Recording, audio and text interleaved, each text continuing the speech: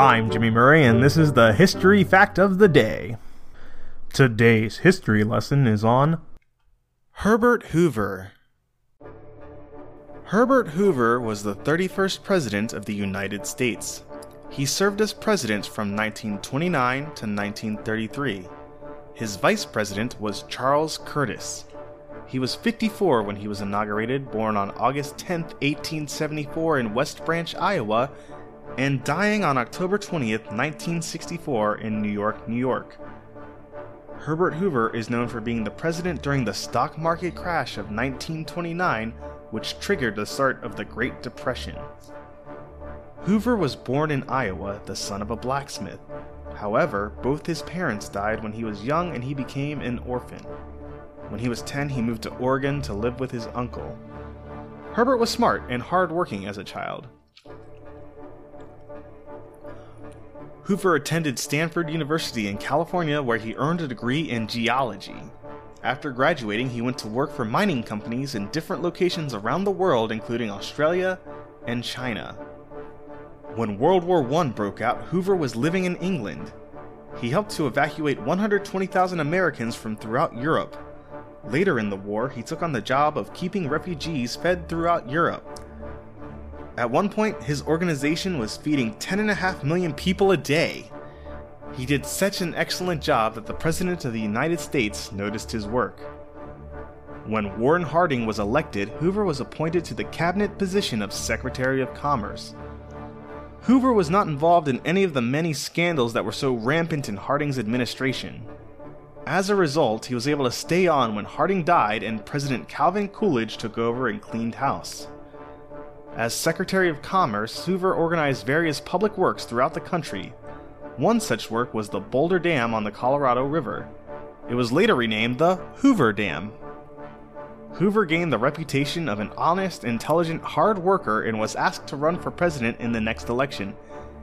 He won easily, taking 40 of the 48 states. Hoover's presidency and legacy will forever be defined by the stock market crash of 1929 that occurred just a few short months after he took the office. The day is called Black Thursday. With the crash of the stock market, businesses failed, people lost their jobs, and the country entered the worst economic crisis in its history. The stock market crash was the beginning of the Great Depression. Hoover didn't know what to do. He believed in small government and didn't think the government should interfere. He tried to cut taxes and increase public work spending, but it wasn't enough.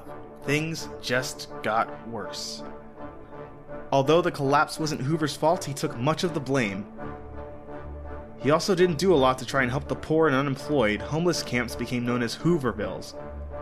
Hoover was then soundly defeated by Franklin Delano Roosevelt in the next election. People needed a change, and Roosevelt offered hope. Herbert Hoover lived a long, full life after leaving the presidency.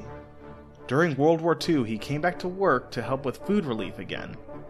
He also worked on a commission for both President Truman and Eisenhower to find ways to cut costs in government. Hoover died at the age of 90.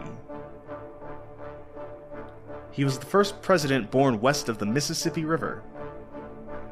He signed the congressional resolution that made the Star-Spangled Banner the national anthem of the United States. Hoover was the first Quaker president. He did not accept his salary for president but had it donated to charity. His son had 2 pet crocodiles. Hoover's vice president, Charles Curtis, was largely of Native American ancestry from the Kaw tribe. He was the first president to have a telephone sitting on his desk. He wrote several books, including one titled The Ordeal of Woodrow Wilson and another called The Principles of Mining. His middle name was Clark. I'm Jimmy Murray. Thanks for listening to History Facts on the Kid Friendly Network. Music is by Kevin MacLeod. Executive producer Chris Kremitzos.